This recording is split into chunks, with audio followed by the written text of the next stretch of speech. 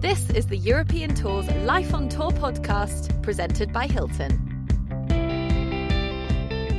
So hello, good evening, good morning, good afternoon, whatever it is, wherever you are. Welcome to the finale of this second season of the Life on Tour podcast presented by Hilton.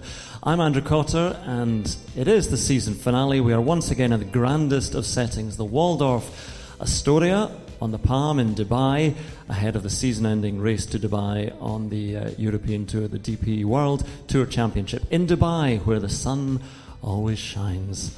So it's a bit different. If you're listening to this podcast, you might hear a little bit of an echo around the room. You might hear some titters.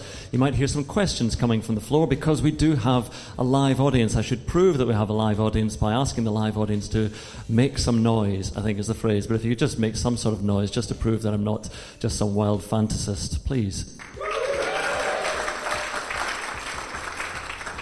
I mean, I am a wild fantasist, but look, we do have people here. I'll listen. Anyway, so instead of speaking to one guest, we do have a conveyor belt of talent lined up to speak to. We've got the man leading the race to Dubai at the moment, Bernd Wiesberger. We've got Jon Rahm, might be able to stop him. John is here this evening. We've got Brendan Lawlor, one of Europe's leading disability golfers, to explain a bit about his role in the game and the way that part of the game is going. And Robert McIntyre is here as well, hoping to become European Rookie of the Year. Now, we would usually be hearing from the European Tour's Chief Executive, Keith Paley, as well. He wanted to be here, but matters elsewhere, so he's unable to join us this evening, but he says that he is delighted at the great talent we have, the great players we have to talk to this evening, and we want to hear from the players.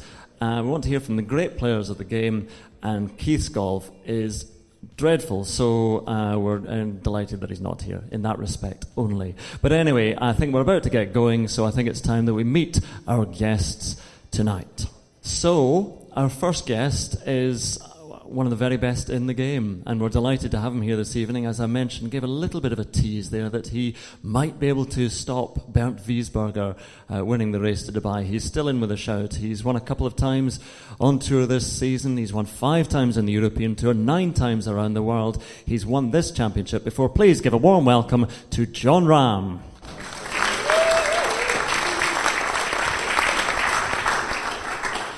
John took the long walk around there to milk the applause, which was plenty and fulsome and deserved. John, welcome. How are you? Good. How are you? I'm very, very well, thank you. More importantly, how do you feel going into the finale of the race to Dubai? Because, as I mentioned, you do still have a chance, a bit of an outside chance, but it could still happen.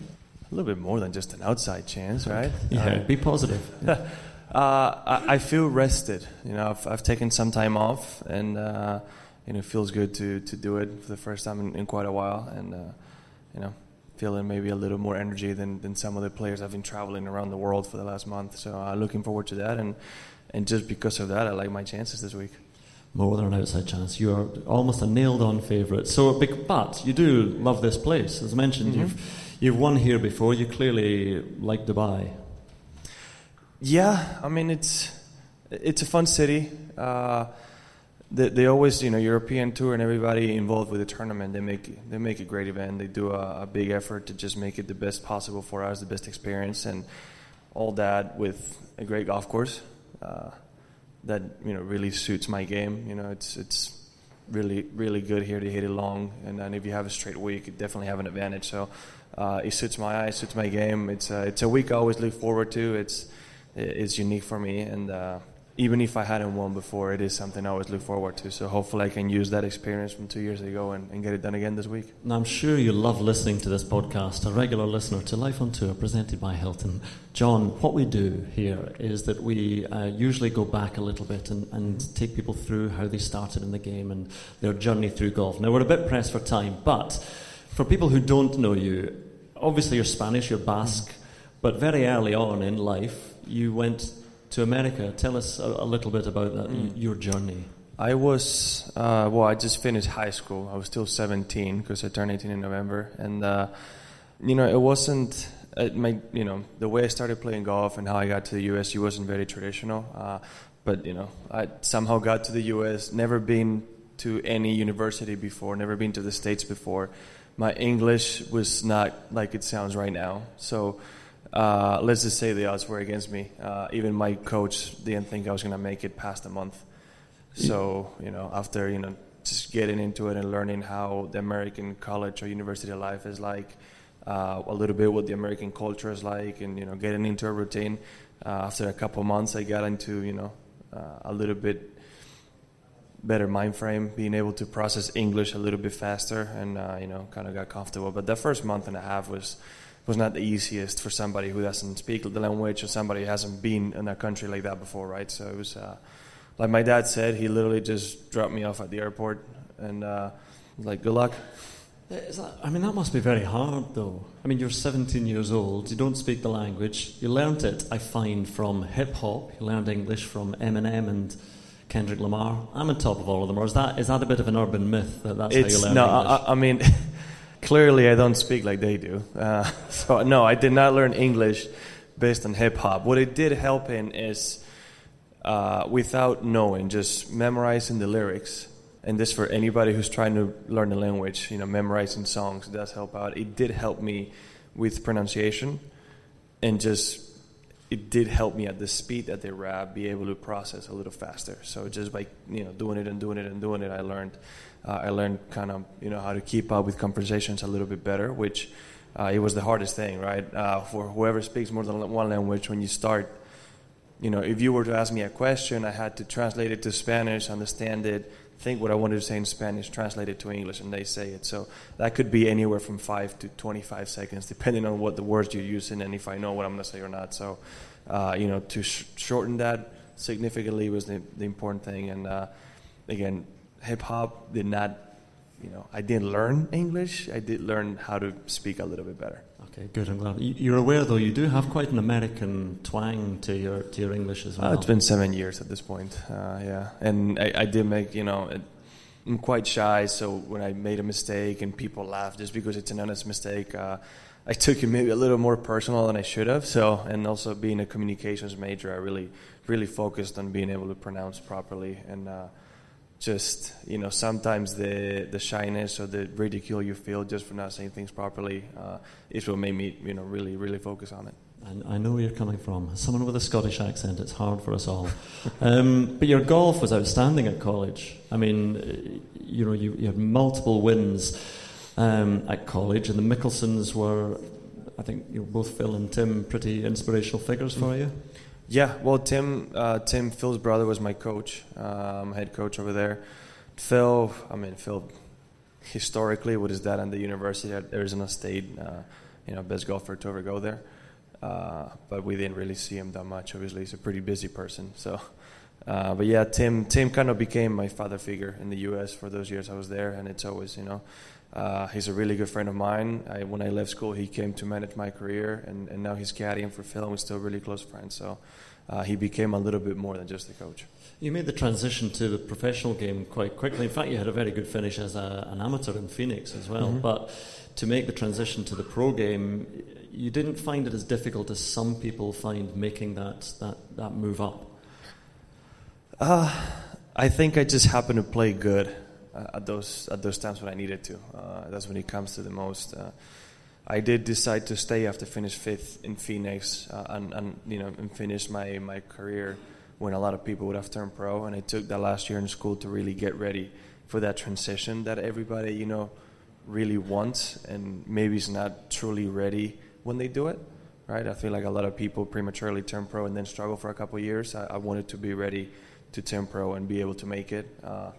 And then also, I played the U.S. Open, and then Kelly had to drive me through the night, basically, to get us to Washington to then get ready and play the Monday Pro-Am and play that whole tournament. So basically overnight while I was sleeping, I became a professional golfer without really thinking about it, right? So I was so into what I had to do that I didn't have time to think about what I was doing. I was just playing golf, which is what I've been doing for years, and that's, I believe, why I played so good. This is Kelly, your partner, who is here. Where is Kelly? She's in the last row over there trying to hide. There we are, trying to hide in the last row. Have you tried? She was a good javelin thrower. Have you ever tried to throw javelin? She won't let me, because apparently I'll get hurt. Because, golfers are really fragile. We're not really athletes, right? So. Oh, come on. I think you... No, that's what she says. She makes fun of me. No, okay. We'll have a word with Kevin. No, it's truly... It's a violent motion. You truly could really get hurt by doing what they do. So I wouldn't recommend trying it. Yeah. Now, you're just 25. Happy birthday for the 10th of November, by the way. Is that Thank right? you. 25. So you're still quite young, but it seems you've been around for a long time. But how would you assess your career so far? Because we always like to assess people's career, but I want to get it from the horse's mouth. How do you think your career has gone so far? Well, I mean, as a competitor, we always hope we can achieve more. But truthfully speaking, for the last 3 years, I never thought I was going to be able to accomplish a lot of things that I've done. I was lucky enough to since I turned pro without a tour card, in less than a year, I was in the top 10 in the world. I had already won in the PGA Tour and in the European Tour, which is something I would have never thought, right? So it's really nice to think about what I've done in 3 years and how many things I've accomplished. This year, being able to defend my title in Spain, being the fastest Spanish player to get to 5 wins on the European Tour, faster than Seve, who was the fastest at that point. There's so many things that I've accomplished that I never really thought, I was going to do, and it's, I've definitely done a lot more than I thought I would have done at this point in my life. Of all the great Spanish players, and you mentioned Seve and Olazabal or Sergio Garcia more recently, who would in particular have inspired you as a youngster? So, being from northern Spain, Oli and Seve were mainly my inspirations, right? I mean, I was basically in between where both of them grew up and lived, so I drew a lot from that. More Oli than Seve. I don't know why. I believe because when my family started playing golf, Seve was already done with his career, so I didn't get to watch him, but I did get to watch Oli play quite a bit, so that's what I think made me really focus more on Oli. But then as I grew older and started really getting into the history of the game and what Seve really meant, he really became my idol and somebody I want to emulate. It's interesting watching you in the Ryder Cup, though, at Le Golf National, because even though you spent, as you said, so long in the United States, that Spanish passion, that Basque passion, whatever it is, I mean, I've never seen anyone so, well, perhaps Sergio, but it's so fired up, Poulter, so fired up for a Ryder Cup. Yeah, well, I mean, I live there. I'm still Spanish. That was not going to change who I am. Might act more like an American now because I've been there for so long, but I'm still who I am, right? And the Ryder Cup is very important for all of us, right? So that's why it is what it is. I'm also quite a person who, you can tell what I'm feeling right away as soon as you look at my face. So it's something that's not going to change. Just on that, actually, because you watch some people like you, like Tyrrell Hatton, Matt Wallace, whoever it might be, and they get so animated on the course, and some people say, "Oh, they should control that." But then again, that's part of who you are. Mm-hmm. Do you just feel that is part of your game? It's just who I am. I mean, it's as simple as that. If not, Kelly can answer that for me. Am I any different off the course? Yeah? No. There we go. So it's. I feel like when that happens, a lot of people focus on the negative, but at the same time, you get moments like I had at Torrey Pines, moments like I've had at the Irish Open, that's twice, the 2 times I've won, moments like the Ryder Cup, those explosions of positive emotion that, make it for such fun memories. All those moments that Seve had, even Tiger, who's been somebody who you could also showed his frustration on the course. You get all these great fist bumps and all these great moments in the history of golf that people remember. So you can't ask me to act like Dustin does, for example. I mean, I can't.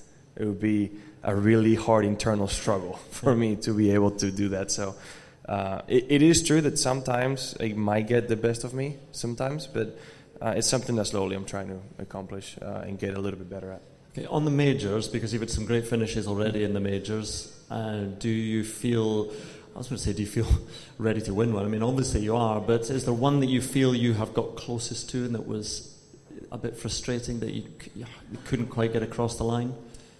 Oh, on the majors? Yeah. Augusta. I feel like last year I had a decent chance, and even though I started, I think it was 6 shots back from Patrick Reed, I had it going on the back 9. I was playing good, and on 15 is when I hit a really good shot where I pulled it slightly, but it was going right at the flagstick, and I was like, well, if this goes on the green and I happen to make the putt, I'm going to be tied for the lead, so, I definitely have a chance. It did not land on the green. It ended up being in the water and made a bogey and cost me that. And then also this year when I was walking down 17, I think I was at 10 under. The lead was at 11. So I was thinking, if I finish strong and happen to make birdie in 17 and 18, I'm definitely going to have a chance, which it wouldn't have won, but I would have been close. I definitely feel like the closest I've been to a win, what I feel the closest it is the Masters. Is there one that you feel suits you best, or one you'd prefer to win more than any other? I think we would all say that just because you play the course every year, right? All the other 3 majors change courses, and each course is different, and it takes time to learn it. When you play the same course every year, you can at some point adopt a strategy that works for you, and if you execute your game plan, you might be able to win. That's why you have so many diverse champions. You have people from Baba to Zach Johnson or Mike Weir, which are completely opposite extremes of the game. Right, we're running out of time, but we've got so many topics to cover, so I'm going to rattle through some quick questions, quick answers. Are those their questions? This one's coming. You've got one from Edward Owls. Oh boy. Edward Owls, wise Owls. Who would be your ideal playing partner at the Ryder Cup next year? Well, there we are. You played with Poulter, did you, last time? I played with Rosie and Poulter. Rosie and Poulter, well, they're not too bad. So who would you like to play with at the Ryder Cup? Where are you at, Edward? Where is Edward? Where are you? He's hiding. Well, it's hard to say, honestly. I would love to play with Rosie again. Me and Rosie get along, play a similar game, but honestly, whoever either carries me to the win or helps me win, one of the two. Okay, and a quick question coming in from me. Who does your partner support in the Ryder Cup then? Who do you support? I want to ask you. Europe. You support Europe? Yeah, of course. Is this true? Yeah. Oh, it's true. Support Europe. I like this. This is dedication. Ah, she's the one. Right, anyway, so final question I want to ask on the Olympics. Are you looking forward to the Olympics next year? Because it seems to be a lot of the golfers have really taken to the idea of golf in the Olympics now. It's unique because, I didn't grow up, with the Olympics being a possibility. Golfers were never going to be Olympic athletes, and now it is. So even though it might not be on the same level as majors right now, a major win is still more important for, I think, most of us. It will be something that in the next 2, 3, 4, 5 Olympics is going to get a lot of significance, a lot of importance. So it's going to become what it's supposed to become, and it's great that if you make it, you can call yourself an Olympic athlete, which is a very select group of people in the history. There's still time to make it as a javelin thrower. I think if you really knuckle down. I'm not sure if javelin might be my sport. Okay, we're doing not too badly at the golf. Good luck this week, ladies and gentlemen. Jon Rahm, our first guest. Thank you. Right, Jon Rahm. I love Jon Rahm. I can still hear me. Shouldn't have said that. Anyway, so right, our next guest. It was very interesting the way the European Tour, in conjunction with the European Disabled Golf Association, are now starting to integrate and to expand the opportunities and the competitions for disability golf. So we've got this week. There's a tournament being run in conjunction with the DP World Tour Race to Dubai Championship. And they had a tournament in conjunction with the Scottish Open as well. And the man who won that week at the Scottish Open is here with us this evening. Please welcome Brendan Lawler to the stage. Brendan, good evening. How are you? I'm fine. How's your knowledge of hip-hop? Oh, it's gotten quite better since I joined Modest Golf. All right, there we are. There's a quick plug for Modest Golf. Well, let's start with that, actually, because you're straight into Niall Horan's stable, who, he manages, or they manage a lot of good players, Guido Migliozzi among them. They've been having a good year. So you got very quickly involved with them. How did that come about? Yeah, so I got in touch with Mark after I won in Scotland. We had a few meetings here and there, just talking about what's your ambitions or what are you going to do next. So obviously, as you can see, Modest do a lot of great things for inclusion in sport. Equal pay for men and women in events, and obviously the signing of me to their stable has been a massive step in disability golf. It just shows people that in any aspects of life they're capable of playing the game on the same level as some of the top guys out here, and it felt really good that the boys could accept that and sign me onto their stable, so it's fantastic. Just tell us a bit about your background, because you have Ellis Van Creveld syndrome. So can you explain a little bit about what that is? Yeah, so Ellis Van Creveld syndrome is shorter limbs and shorter stature. It never really affected me throughout my whole life. I went to school, I made friends, I done everything a normal person would do, and I joined golf at 16, played able-bodied golf up to 2 years ago, and I'm just enjoying the journey and turned to disability golf in November 2017, and the doors that has opened for me now has been amazing. How much has it changed in the last few years, though? Because you said you started at 16. Yeah. Was it easy for you to get into golf? You're from Dundalk? Yeah, Dundalk. Yeah, so is that where you started? I started in RD, which is about 10 minutes away from my house, and I joined Dundalk in 2018. There was RD was a great golf club for me, but there was a lot of competition in Dundalk, and they asked me did I want to join, and joined their panels, senior panels, and I said I think it would be a great move for me and might build my game of playing against people that are off +2, +3 handicaps, and bring me on and try and get me to their level as well, which was a great move for me. And then went down the road of disability golf, and I'm still playing in Dundalk. It's a great club, and they let me use the facilities, and they're really, really good to me. So when you turned pro, and this year at the Scottish Open, when you're playing, so you play on the Friday and Saturday? Yeah. You played the same course, same tees? Same course, same tees, yeah. And did you shot? Shot level par 71 the final day. Right. Yeah, everything went right.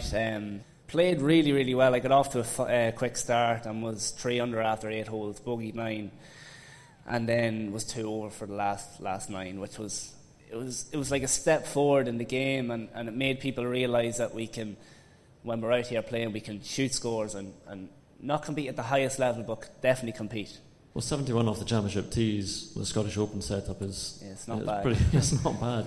But so when you're competing as well, because obviously in other para sports you would have various categories within those sports. Yeah. So is there a similar setup in golf?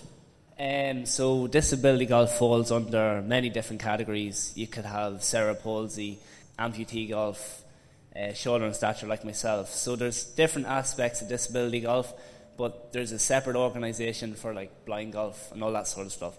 So there is separate organisations, but in European Disabled Golf Association, they allow wheelchair players in as well. So they do like a Stapleford category, a net category, and a gross category for the wheelchair players.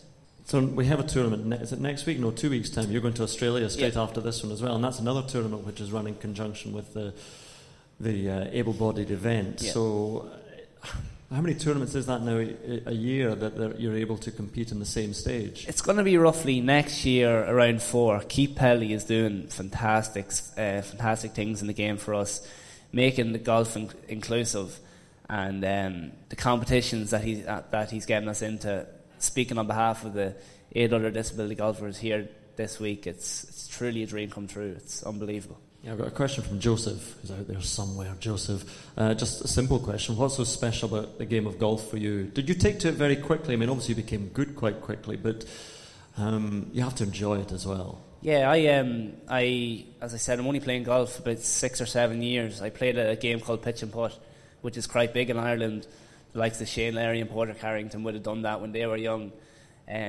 It's a game from about 60, 70 yards, which really hones in your short game, which it definitely stood to me when I was starting off because I was missing greens and stuff, and I had to rely a lot on my short game. So what's special about golf is it's a game for everyone. If you're off a 27 handicap, or if you're off scratch, you're on an equal playing field, which is quite amazing. That's what I love about it. Let's see if you can shoot 71 round Renaissance off the championship tees during a tournament. Do you have aspirations to try as well, as you're a professional, to try, I don't know, and try and qualify for other tournaments out with the disability programme? Yeah, like at the minute I'm flying the flag for disability golf, and the likes of ISPS Handa are doing fantastic stuff for the game. They actually asked me to be a brand ambassador for their tournament in Ireland this year. So if ISPS Handa are accepting the game as well, it's quite fantastic, and we're going to get into more events, so it's really good. And the importance of what the European Tour is doing, I suppose, in terms of other governing bodies might recognise that golf is a sport that could be competed for. For example, we talked about John Ram about the Olympics, but at the Paralympics, golf being involved. Yeah, like the reason this is all happening, our main goal and the focus is the Paralympics. Now, I missed out on the last one. I reckon if all this was happening 3 months previous to when the decision was made for the Paralympics, we would have been in, because the moves that are made now are they're really going in the right direction, and it was just a wee bit too late, but I definitely think we'll be in the next Paralympics. Yeah. And have you met and enjoyed the company of Niall Horan, who is the big boss of Modest Golf? And if so, what do you think about him? Yeah, Niles, he's a top lad. He loves his golf, doesn't he? He loves it, and he's a good golfer as well. I had the pleasure to play with him in Galgorm. And for a man that's so busy and so talented and is always flying here and there with his music, he's so invested in the business, which is incredible. And that's really incredible. You mentioned Shane Lowry. Who would be your golfing, say you came to it quite late, but who would be your golfing inspirations when you were taken to the game? I really like Padraig Harrington. I met, when Irish Open was in Baltray in 2009, I got the pleasure to meet Padraig Harrington, which was class. And I always watch swing videos and just see how he did it. I don't think he's the best person to watch swing videos because he's always doing different things here and there. But no, because he's Irish as well, I think he's one of my biggest. What do you think about the plans, which we hear that there's plans to have a full European disability tour by 2021, is it? Yeah. So Keith Pally wants to disable golf tour to run alongside the European tour, which I think is possible. We just need a wee bit more demand for players. I think there's 18 professional disability golfers at the minute on the EDGA tour. And that's not the ones that are a really high standard that may be off scratch, +1 handicaps. So if we get the demand, I think that's quite possible to achieve. Well, thank you very much for joining us this evening. Brendan Lawler, ladies and gentlemen. Brendan, thank you. And good luck this week as well. All the best, Brendan. Cheers. Thank you. Good luck in Australia as well. Hi, I'm Jamie Donaldson, European Tour player and proud Hilton Golf Ambassador. Are you a Hilton Honours member? No? You're missing the chance for you and your family to enjoy better travel, promotions, unique experience and more. Sign up to Hilton Honours today. You're listening to the Life on Tour podcast presented by Hilton. Our next player to the stage, I'm delighted to say, from a parochial point of view, is Scottish. He is leading the charge at the moment to become European Tour Rookie of the Year. He's in pole position, but he's being chased down hard as well. Will you please welcome to the stage from Scotland, Robert McIntyre. I'm standing up and giving a sort of bow as Scotland's number one. Welcome, Robert. Actually, I must start on that because people seem to have very quickly taken to calling you Bobby. Which do you prefer? Bob. Bob? For sure. Does your mother call you Robert, though? That's my given name, innit? Yeah, there you go. See, there have been some good Roberts, though. I mean, Robert, well, no, I think Bobbies probably have it in golf. You get Bobby Locke, Bobby Jones. Who are the Roberts? Rock, Gamez, Allenby. We'll go with Bob then, eh? Yeah, go Bob, exactly. We'll go Bob. Here we go. If you prefer Bob, then Bob it is. So how are you doing? You're obviously in great shape, playing well recently. So feeling confident about the week? Yeah, I just got to stick to my guns. I've been playing good all year, so it's not really a big change coming here. Golf course, I feel suits my game, so hopefully we can have a good one. Do you enjoy all this as well? Because this is when you start. The trouble is when you start to get, reach a certain level in the game as well. You're asked to do all sorts of things like this. Is this part of the scene that you would enjoy? I wouldn't say it's something that I'm used to. A small Oban boy, west coast of Scotland, isn't used to the glamorous scene of Dubai, really. So it's something that I've got to get used to if I want to go to where I want to go in golf. So yeah, we just soak it all in. I forget anybody from Oban in this evening at all. Does anybody know who is not from Oban know where Oban is? I know where Oban is. Bob, well, obviously you do. Anyway, nobody from Oban. Can you explain where Oban is on the map? He doesn't even know where Oban is. That's how small. Oban is halfway up the west coast of Scotland, but it's the main port. It's the main gateway to the Isles, though, isn't it? It's a beautiful place. You should go, honestly. I'm talking to the audience, not to Bob here. Bob's been to Oban. But the reason I bring up Oban is because you come from a golf course, Glencruiton in Oban, which is, 4,400 yards, side of a hill? Yep. Par 62. So again, tell us about your sort of start in golf and how quickly you became good at it. So I've been brought up, obviously, in Oban. I lived on the golf course, luckily enough. I played lots of other sports, football, shinty. Shinty being a Scottish sport. I really can't be bothered to explain shinty to you. It's just sort of violent hockey, is that right? Pretty much. Yeah, okay. So I've been brought into golf as soon as I could I could really walk. I got given a golf club. My dad played. My sisters got brought into the game. So it's just been passed through the generations in the family. And yeah, so here we are now. Yeah, well, there we are. It's a good course, James Braid design course, beautiful location. But, you actually went the US college route as well, didn't you? You went to, was it Louisiana you were in? Yeah. For a year and a half. Did you play against? John would have been at college at the same time. Yeah, exact same time. I played with him in a few events, so... was that a bit of an eye-opener going over there then, as you say, from smallish place in the west coast of Scotland? How did you enjoy it? I had to grow up very fast. It was a learning experience. It was a place that I had to go. Living at home, mum and dad, mum made me dinner, done my washing, done everything at home, still does.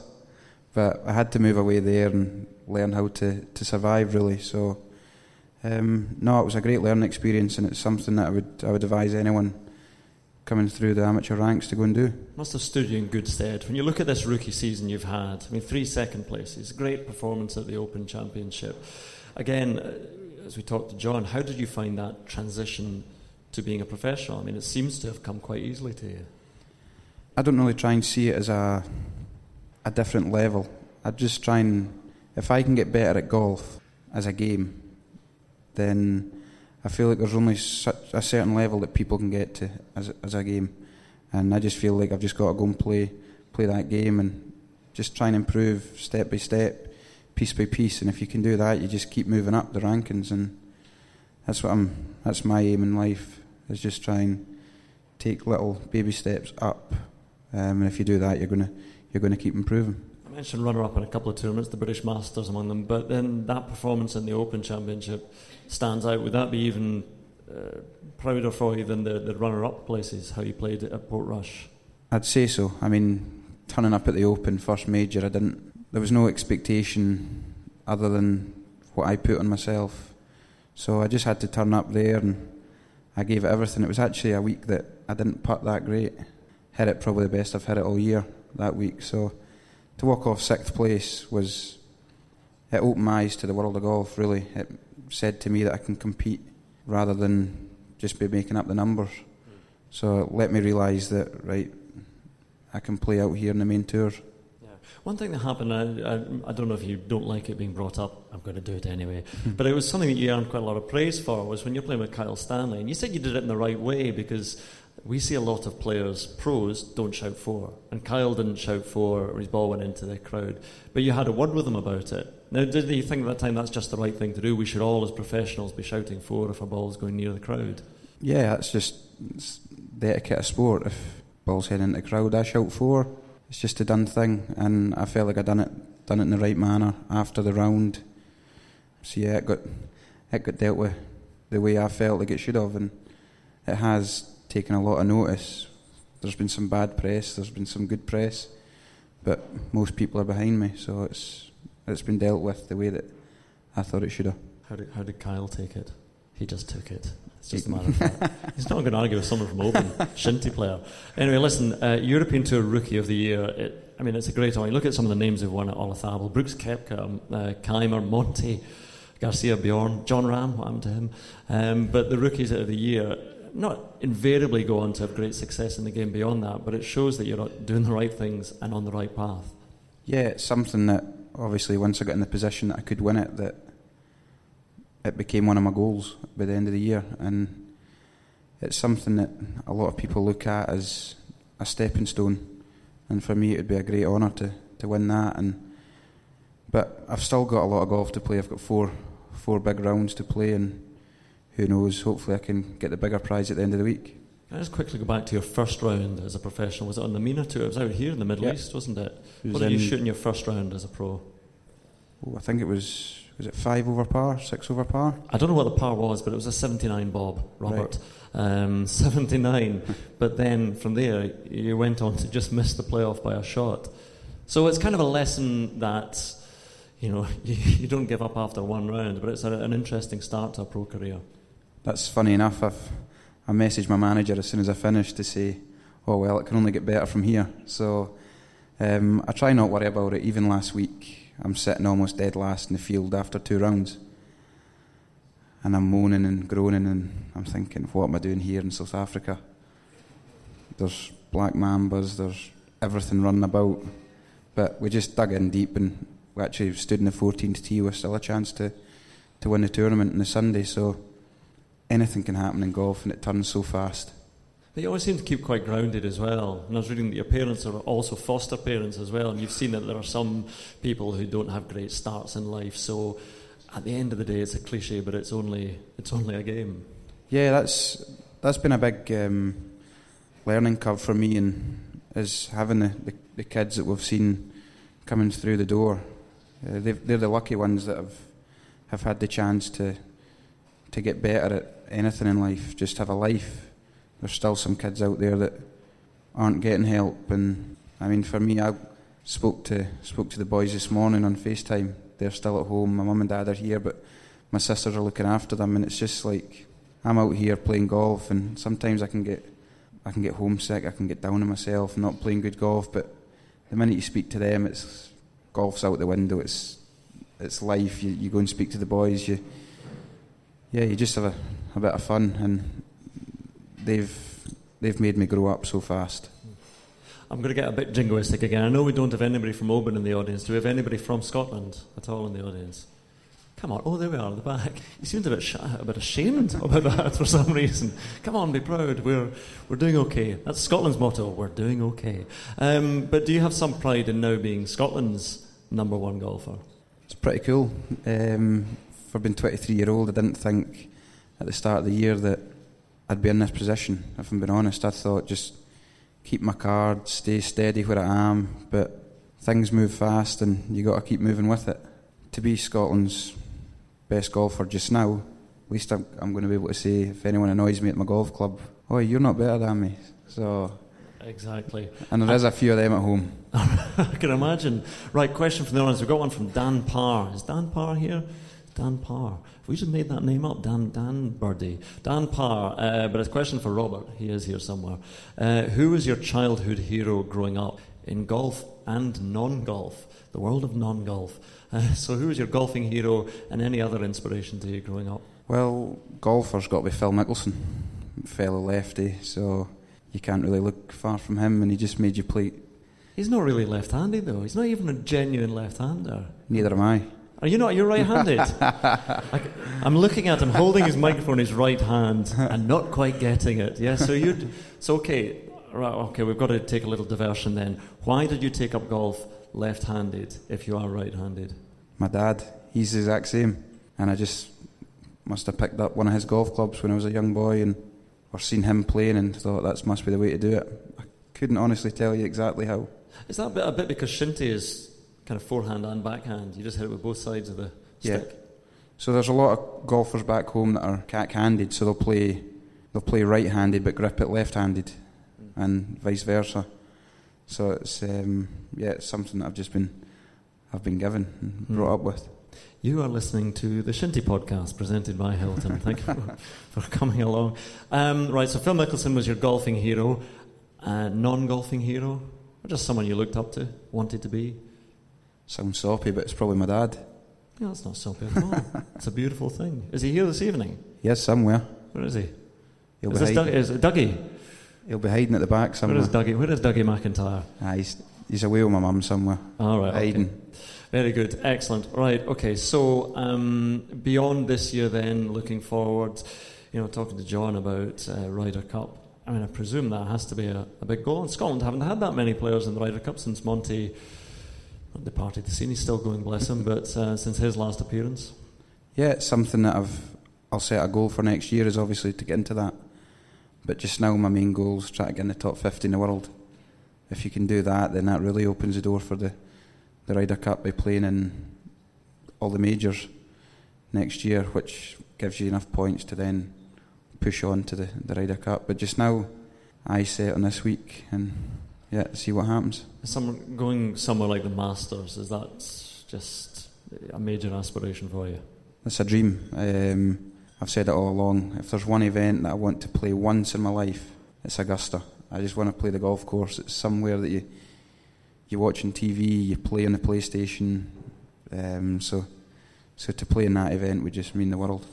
That's interesting. But another thing going forward, as you say, you seem to take it, you don't set specific goals, but you just seem to be taking, and again, I know it's a cliche, every tournament as it comes, every week as it comes. Have you set goals beyond, beyond 12 months? Getting in the majors is the main thing.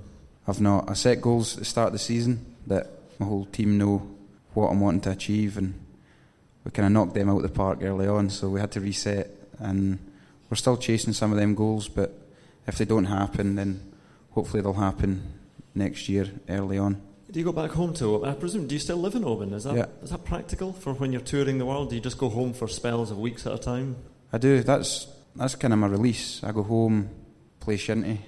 You don't turn out for, is it Oban Cabannacht?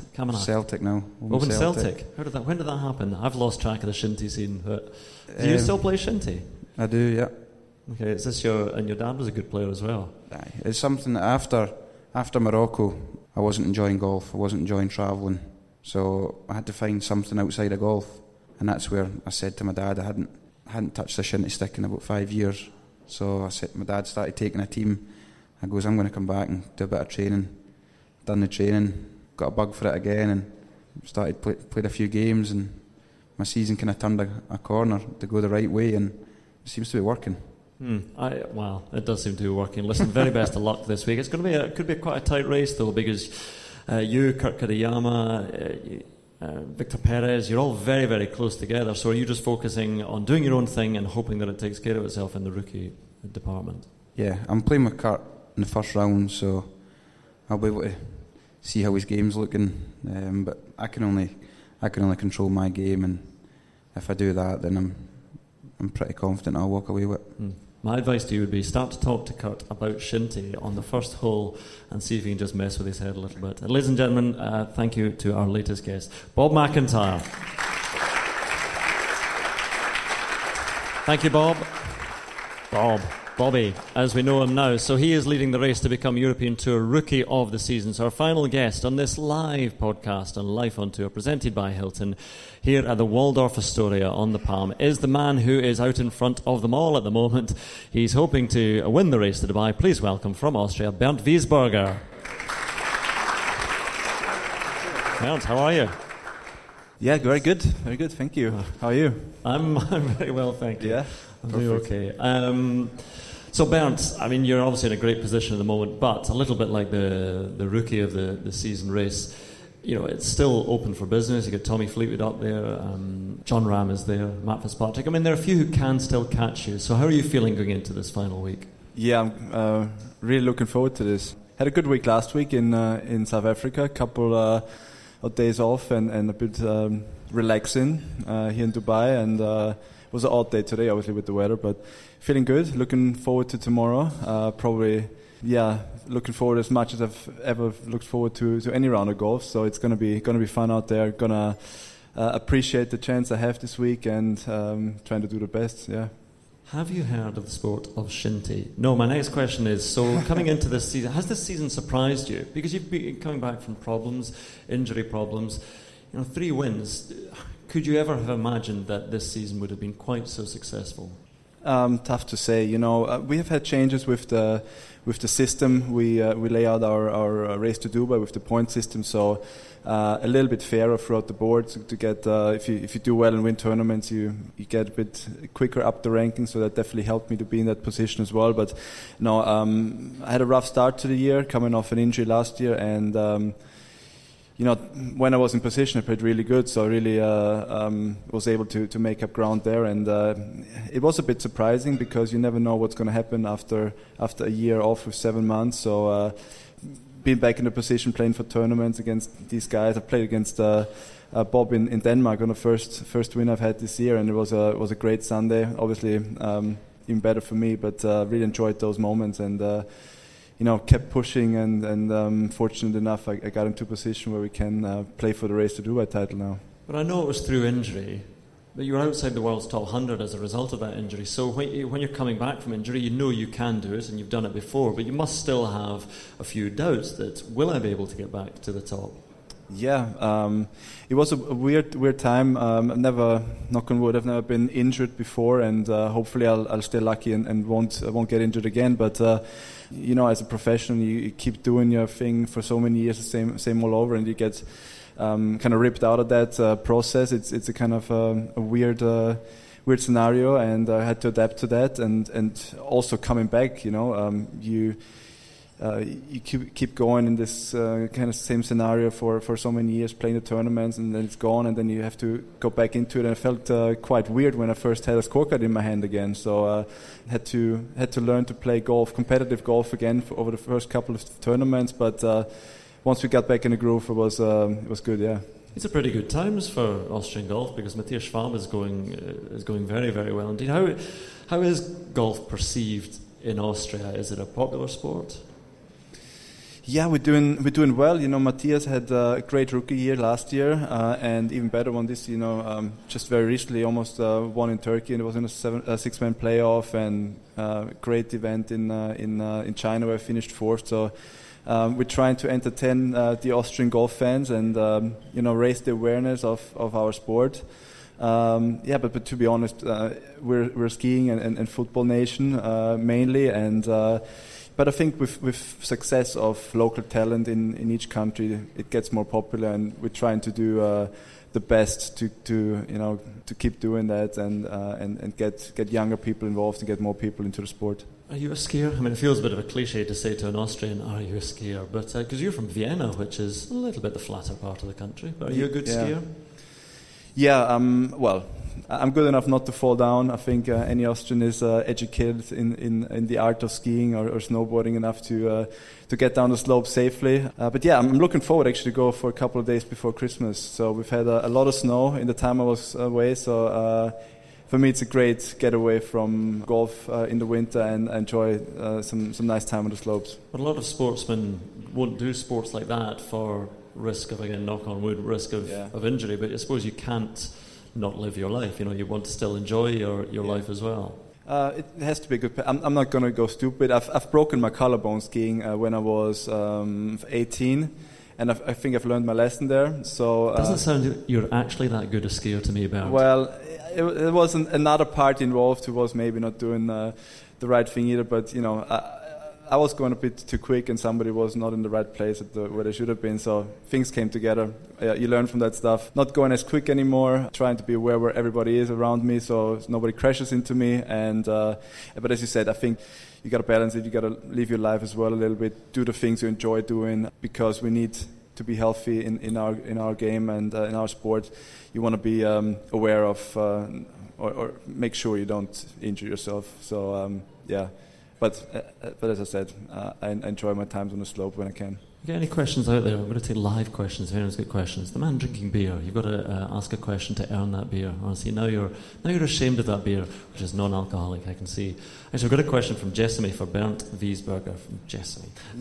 Who was your inspiration growing up? Well, I mean, I think the only Austrian golfer, I think, Markus Breer was a very good golfer. But was he in particular sort of someone you looked up to, or were you a fan of any other golfers in particular? Well, I grew up in the 1997 generation, watching Tiger win the Masters in the black and red. So obviously that is very inspiring to a young golfer. Actually, one of my personal heroes, Ernie Els, I've had the pleasure to play with a lot of golf with. I really enjoyed watching him when I grew up. And you know, Markus, I mean, for Austrian golf, I think he inspired a lot of the younger professionals who are out there now in Austria, and certainly I'm trying to inspire some of the younger players as well. So Markus coming out here, winning on the European Tour, that kind of opened a whole new perception of what he can achieve. Even as an Austrian golfer, you wouldn't think that would be possible for us from a mainly winter sport country. Yeah. What about this year in terms of your wins? Have been a couple of them very big wins as well in the Rolex Series events. You seem to save your good golf for some of the biggest events, so that stands you in good stead for this week. Yeah, I've played the Rolex Series events really well this year. I had a couple of wins, runner-up in the third last week, so that definitely helped. I was really looking forward to these events. Obviously, we're trying to prepare as good as possible for any week, but especially for those big events, and we've done really well with that. So that was definitely key for me sitting now here in the leading position. Now, I said you save your golf for some of the biggest events, but in the majors, do you think, as somebody with 7 wins on tour, do you think that perhaps the majors have been a little bit of a letdown for you? Yeah, absolutely. That's kind of bums me a little bit that I haven't been able to play better golf in those events. So fortunately, after last year where we said dropped out of the World Top 300, and now coming back and being able to play those events again, it's definitely a bigger desire to play better in these events and prepare accordingly, and so that's going to be exciting for next year. I saw you at Le Golf National during the Ryder Cup commentating. So you were doing TV commentary, was it for? Yeah, I tried to stay somewhat away, but somewhat close to the game. So I had the opportunity with Sky and Sky Germany to be on site. Obviously, I've had some success at Golf National, winning there in 2015. So I kind of knew what I was talking about when we were about the golf course. So they asked me if I wanted to join the team on site for Sky Germany, and Is it difficult though in a way as well, because you want to be close to the event, but you so badly want to be playing as well that sometimes it can be quite hard to be watching and talking about it? Yeah, at this point, I was actually in the process of I've had my injury, I had my surgery done. I was in the process of coming back to practicing and getting back into the rhythm of a golf professional. So it was very inspiring to see the guys go out there and win the cup back for Europe at a golf course that's very close to my heart. So it was good to see a lot of good friends out there who did well, and definitely fueled the fire even more to come out in 2019 and push forward from what have been quite hard 1.5 years, not only with injury but also I didn't play particularly well before that. So I'm quite glad about how things turned around for me. Where would that rank for you making a Ryder Cup team? And we talk about Austrian golf, and to have an Austrian playing in the Ryder Cup, that would only help give the game more exposure in your country as well. Yeah, we did I think a really good bid for 2022. Austria was really much up there and willing to host the Ryder Cup as well. Obviously, we're going to Italy, but the awareness of how important that Ryder Cup is for the golfing world. That arrived in Austria, and it would even more so if we would get a couple of guys on that team, and would love to be part of that team. We've just been fortunate enough to get our hands on some of the Ryder Cup clothing, get the measurements taken, so that's really cool, and it gets you really sparked to be part of that. Okay, who are the select few? How many get measured up for potential Ryder Cup clothing? I don't know the exact number. There's 50 guys here this week. A couple that won't be eligible due to the nationality, but I don't know. I've seen Rafa there. I've seen Till Hatton there. Frankie, I've seen obviously all the guys who've played in the last couple of teams. I'd say a good 30-40 guys. I'm sure have walked in there and taken measurements. So it's a lot of talent out here on the European Tour and only a few spots. So. You better play well to get on it. Oh, imagine if you're one of those who doesn't get measured for it. Oh, outside. They didn't call you? Looking in, they haven't called me yet. They just know double XL, chest expanded. Anyway, so what about the Olympics next year as well then? Because again, we've been talking about that. It is a big thing on the horizon. And again, playing for Europe is one thing, but playing for your own country is the unique chance that you have now in golf. Yeah, I've been there in Rio at the first Olympics after... this is terrible, I should have noticed that. You played great golf. How did you get on in Rio? I was doing other sports at the time. So. Yeah, I did okay. I finished 11th. I was about to say it was 11th or thereabouts. A shocking first day, but I wasn't able to catch up to the medal rankings. But a completely different experience, I tried to do the whole lot. I tried to be at the opening ceremony, walk in with your countrymen, and experience that into Maracanã Stadium, which was amazing. Who was the flag bearer for Austria? Who was the flag bearer? Come on, you weren't paying attention either. No, I was just It's a good question. I don't remember This will be anymore. lost in the edit. Yeah. Don't worry about it. Actually, I'm gonna look that up. It's terrible. I should have known it. But anyways, stayed in the Olympic Village. First day, I got to remember we were just on the balcony, and then seeing Novak Djokovic on the courts down there practicing, and walking down there, and you close and see all those superstars of sport, Olympic champions there. Was amazing. So. It's going to be just as great in Japan next year. So I've always been trying to represent the Austrian flag as much as I can on a national team level, but also on teams at Eurasia Cup and in the Olympics. Then so. It's always nice to play for your country. I think we've got somebody on it who's working on who was the flag bearer for Austria at the Rio Olympics. I did the opening ceremony and I can't remember, but a lot of things happened. Can you read that? I can't read that. Oh, Liu Jia, yeah. Liu Jia. She went. She was on the golf course every day to watch. Yeah. Liu Jia, table tennis. Yeah. She was the flag bearer for Austria. Yeah. She played. I think she was in 5 or 6 Olympic games. Yeah. She played loads. Yeah. Okay. Chinese heritage, but I played for Austria many years in the Olympics. There we are. Yeah. Anyway, so let's talk about this week, because we talked about a fierce competition. But again, what would it mean for you in your career to have won the race to Dubai? Apart from the significant financial reward, it's a huge honour.